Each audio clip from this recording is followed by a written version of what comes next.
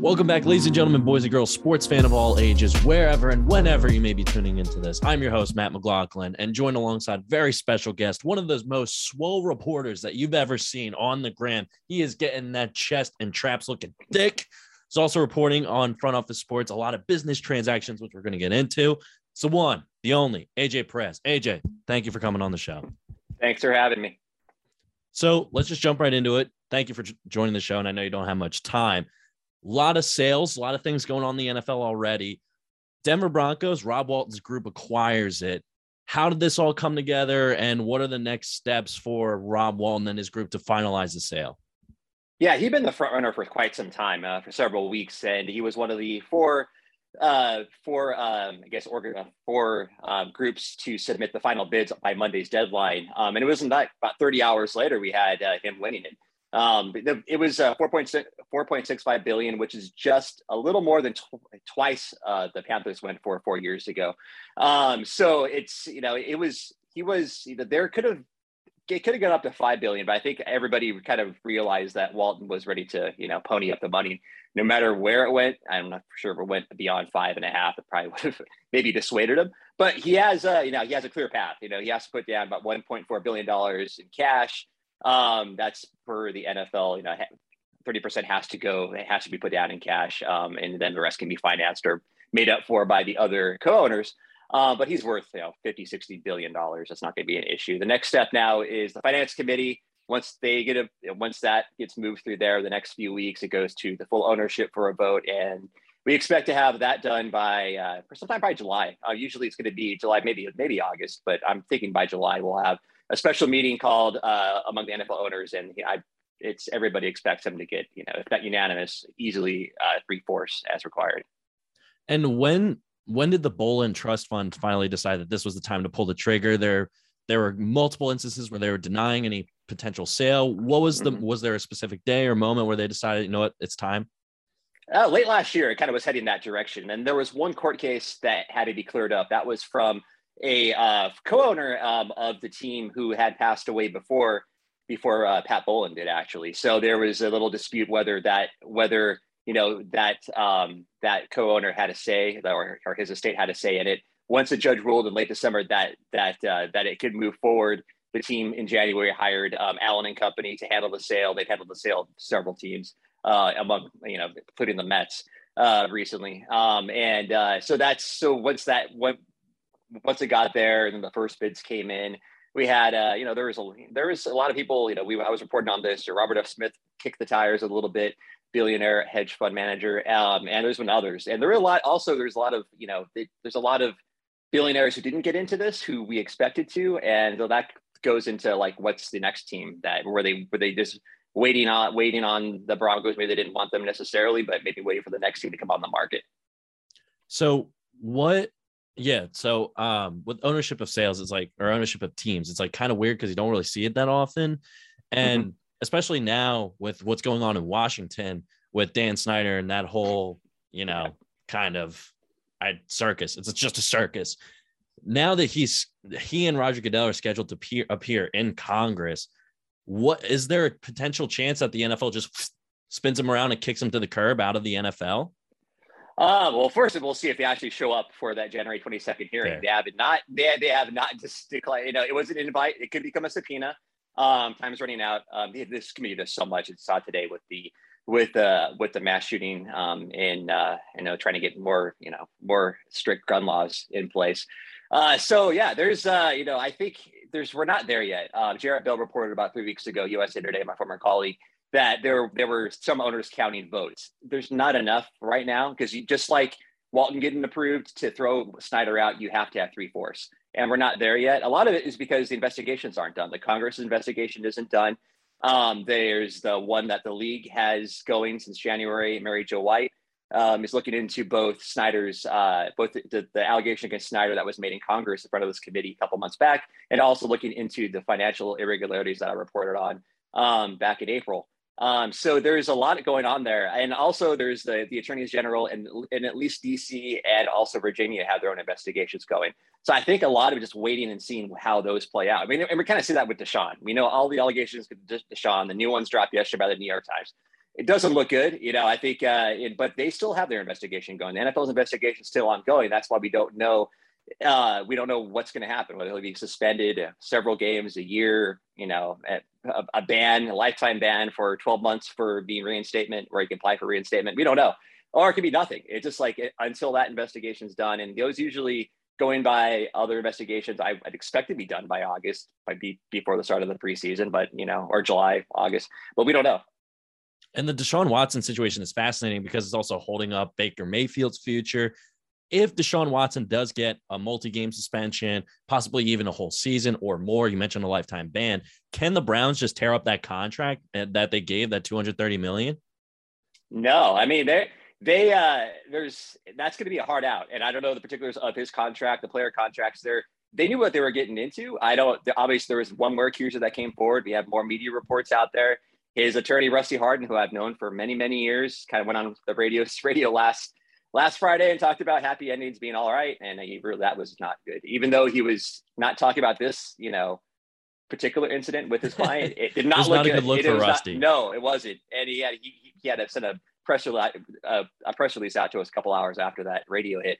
So it's not going in the right direction for him. And it's like, what about for the draft picks? I mean, they gave up so much to get him. And there's really clawing that back. It's going to be tough for that. And whether there are outs in the contract for the Browns, it all depends on what happens with the NFL. And it's if the discipline's meted out and what kind and how, and if there are going to be any outs for either the Browns not paying him or getting clawing back those draft picks. It doesn't look good for him though. And it's weird because all these new allegations have come at a time when the NFL said that it's concluded its investigation. Have you found any merit to that? The NFL has concluded its investigation, or is this other stuff going to tack on to what they've already found? Yeah, they was concluded in one part because there was the grand jury, the criminal parts, as far as we know, is done. They had those two grand juries earlier this year that came back with no bills, which means they are not going to prosecute Watson for those alleged incidents. But now we're up to 24, and there's other, Jenny talked to others who haven't come forward yet, and they all have the same kind of stories. There's just so much of a pattern there. I think it was 66 total, I think, that, over a 17-month span that he went to, and not everybody alleged anything improper, but that's a lot. And I wrote about this last April, just the decision making but that didn't dissuade the teams from going after him. The Browns weren't the only team to look at him. So it's he's a talent, and how, this, unfortunately, that can trump a lot of other things. And I think from my fans' perspective, it felt like when that huge contract was announced, 230 guaranteed. To me, it felt like, okay, there must be some type of out, because I don't think that the Browns would have given that contract if they didn't have some type of legal implication and contract talk. Obviously, that's for lawyers. But with the Baker Mayfield side of things, have you heard anything about any teams necessarily trying to get a new contract and maybe a sign and trade situation or something like that? Yeah, I don't know. I don't do day-to-day trades and transaction stuff, but I think maybe it's them not trading them, not finding what they want in a trading partners could work out. I mean, if Deshaun is suspended, it's not going to be a great look. And I don't think Baker wants to go back, but he is still under contract.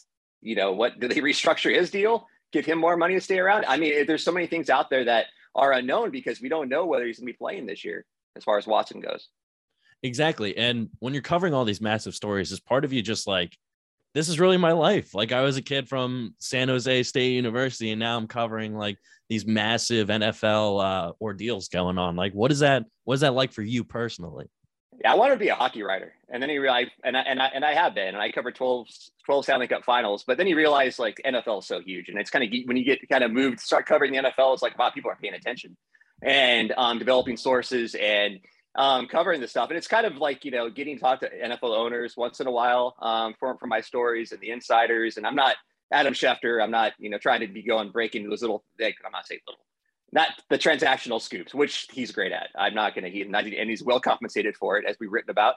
But it was kind of more of I call it quick enterprise reporting, where it's it takes some digging, not spending months on one story, but it's kind of kind of have a good mix going between the short stories and helping with the newsletter, like I did today with the Broncos, and doing the longer form stories. We have one coming out on Saturday that Mike McCarthy, my co-writer and also a senior reporter at Front Office Sports. We have a big kind of looking into the broadcast landscape. It's kind of changed with the Tom Brady future coming to Fox Sports, and a lot. And obviously, we have Aikman and Buck switching to ESPN, and we have so it's been a lot of movement, and it goes back to John Madden '94 to Romo to where we are now, and it's not showing any signs of dying down, especially with Amazon coming on board. And have you seen it, like in your experience reporting, have you seen any like this level of like broadcaster movement? It feels like this is the first time I've ever experienced in my lifetime. Have you ever seen anything similar to this? Only 94, and I was still in high school, so I'm old. But when CBS lost the contract, that made Pat Summerall, and John Madden free agents, and many other people free agents. So they had a short time, and there was a bidding war, and Madden got $8 million, which was more than any current player by far who was playing in the league back in '94 when Fox started broadcasting the games with the NFC package. And CBS eventually had to bid a lot more to get it back many years later. But that set CBS back. And I think that's why, it is a big deal for these networks. And it may not, wow, Brady's getting $375 million over 10 years or whatever it's going to be. That may seem like a lot, and it is a lot. But these, you're selling the most respect. The most respected sports brand for sure, but also the biggest. And you need to put on a major, like a huge product. You have to have the big game feel, and one way to do that is to signing guys like Brady, Romo, and those type of former players to go alongside the big game play-by-play guys. Exactly, and I think Amazon Prime really made the biggest splash this year, getting Al Michaels, Kirk Herbstreit. There are rumors of Pat McAfee coming along. Have you heard anything about that? Yeah. That was Mike McCarthy's story. Yeah, Pat kind of mentioned it on air last week, where he's like, "Well, he's not the only one's talking to me," basically. So we don't know if you can't read too much into Pat sometimes, but we kind of have like a love-hate, mostly love. It's just he gives us crap once in a while, but Mike, he basically verified Mike's reporting that there have been talks. Yeah, they'll be gearing up, and especially if Apple or Amazon buy a chunk of the NFL media, which is so that's Red Zone, that's NFL.com, NFL Films. That's if Amazon or Apple buy that, that's going to even be more talent needed to fill that out. Not a ton more, because obviously NFL Network has their own talent, but they may be growing into more of a streaming focused shows as well. Yeah, what is with Apple? Like, Apple felt like they were in the running for that Thursday night, those Thursday night broadcast rights. Are they just kind of like stalking from the weeds kind of deal, with more so the website and maybe Red Zone? Yeah, we'll see. Yeah, there's going to be. Have you watched the MLB games on Apple? No. Okay, baseball is the major league of stooges, in my opinion. Now. They didn't. I'm a Dodger fan. Watched one of the Dodger broadcasts, and I was not too impressed. So, Apple is kind of, you're right, filling their way around. And I think when if you acquire NFL media, you have a built-in studio right there at SoFi Stadium. You have all that talent that's already been there.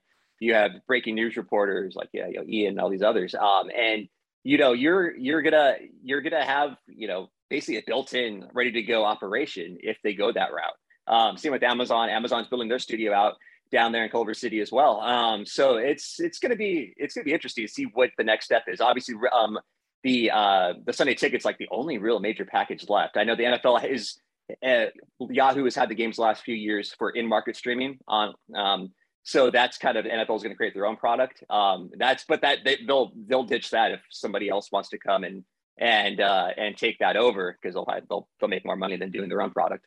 Yeah, is the limited availability of Sunday Ticket really the biggest driving force of why people aren't buying it? Because it felt like I thought people would snatch that up, but it feels like the companies are kind of staying away from it. It's not a moneymaker by itself. It does drive promotions, and DirecTV built a huge audience, especially before streaming, with having that exclusive, those games. Now it got diluted a little bit when you add, more Thursday night football games that weren't a part of, when DirecTV initially had, this is going back 20 years, had the Sunday Ticket by them, they still have it by themselves for one more year. But there were as many options. There weren't Thursday games as much. They didn't have 3 games on Thanksgiving. They didn't have, so the inventory isn't what it was, but it's still pretty crucial, because if you're a fan, I was a Rams fan. I kind of stopped once they moved to St. Louis. I didn't stop following them. I'm still a big NFL fan. So for me, it's not for me. That's not for me. I'm MLB TV. I have for the Dodgers, even though most of the games are on national TV anyway. But so it's kind of you're just you're paying for inventory games, but it's not going to make you a ton of money, but it will drive subscriptions. And if for Apple TV or Amazon Prime or Apple TV Plus, that's what they're thinking.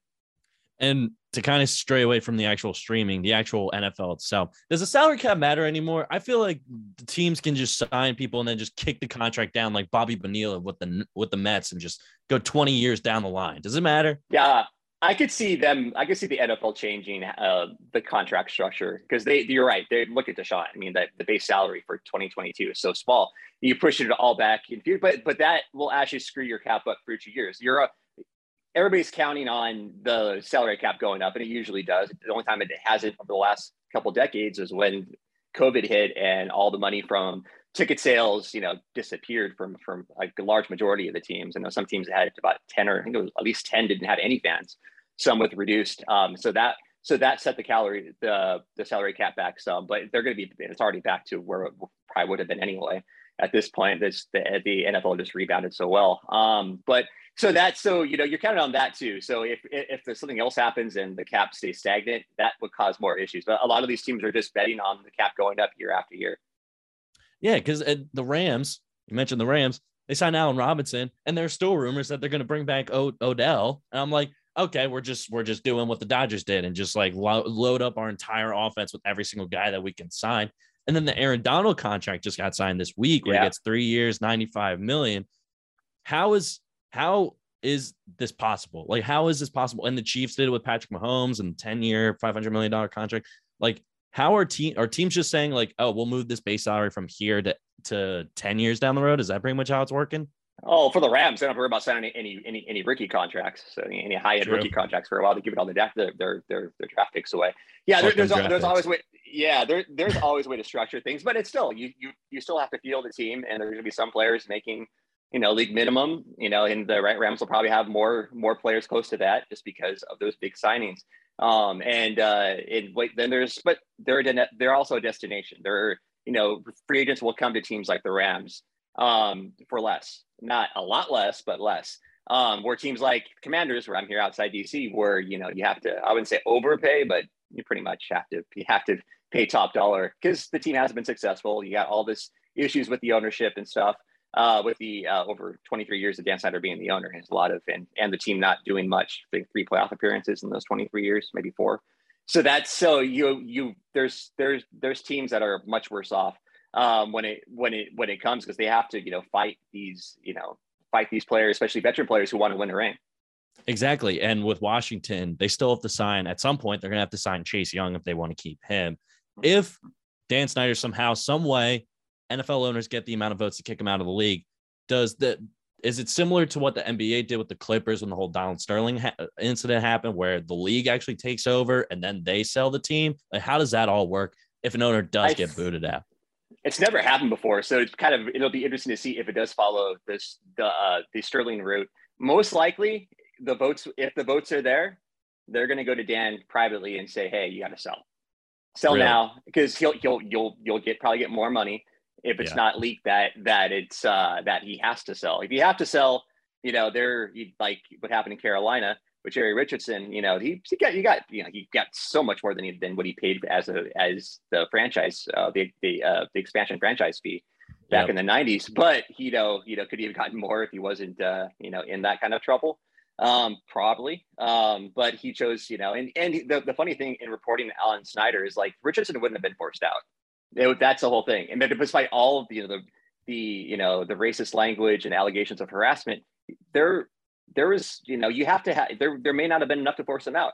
And that's kind of sad state of things when you have that many allegations against you, when the other owners, it's not that it's not that Snyder or even Richardson had know where the bodies are buried. It's not that. It's just they don't want to set a precedent and take an owner out like the NBA did, and even Major League Baseball. Frank McCourt. And the Frank McCourt was totally a financial issue, and him not being solvent enough to field a team, a marquee team. But the league really cares about the DC market, and I've seen it slide, and especially having the stadium proposal is like more than 10,000 seats smaller than FedEx Field.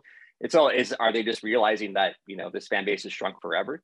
They're going to make a lot of money back up and more luxury suites for sure, but it's not a good look. And the NFL really, this was a marquee top 3 market for the NFL for pretty much since it started up until all the way into the 90s until the early 2000s, where it started to change.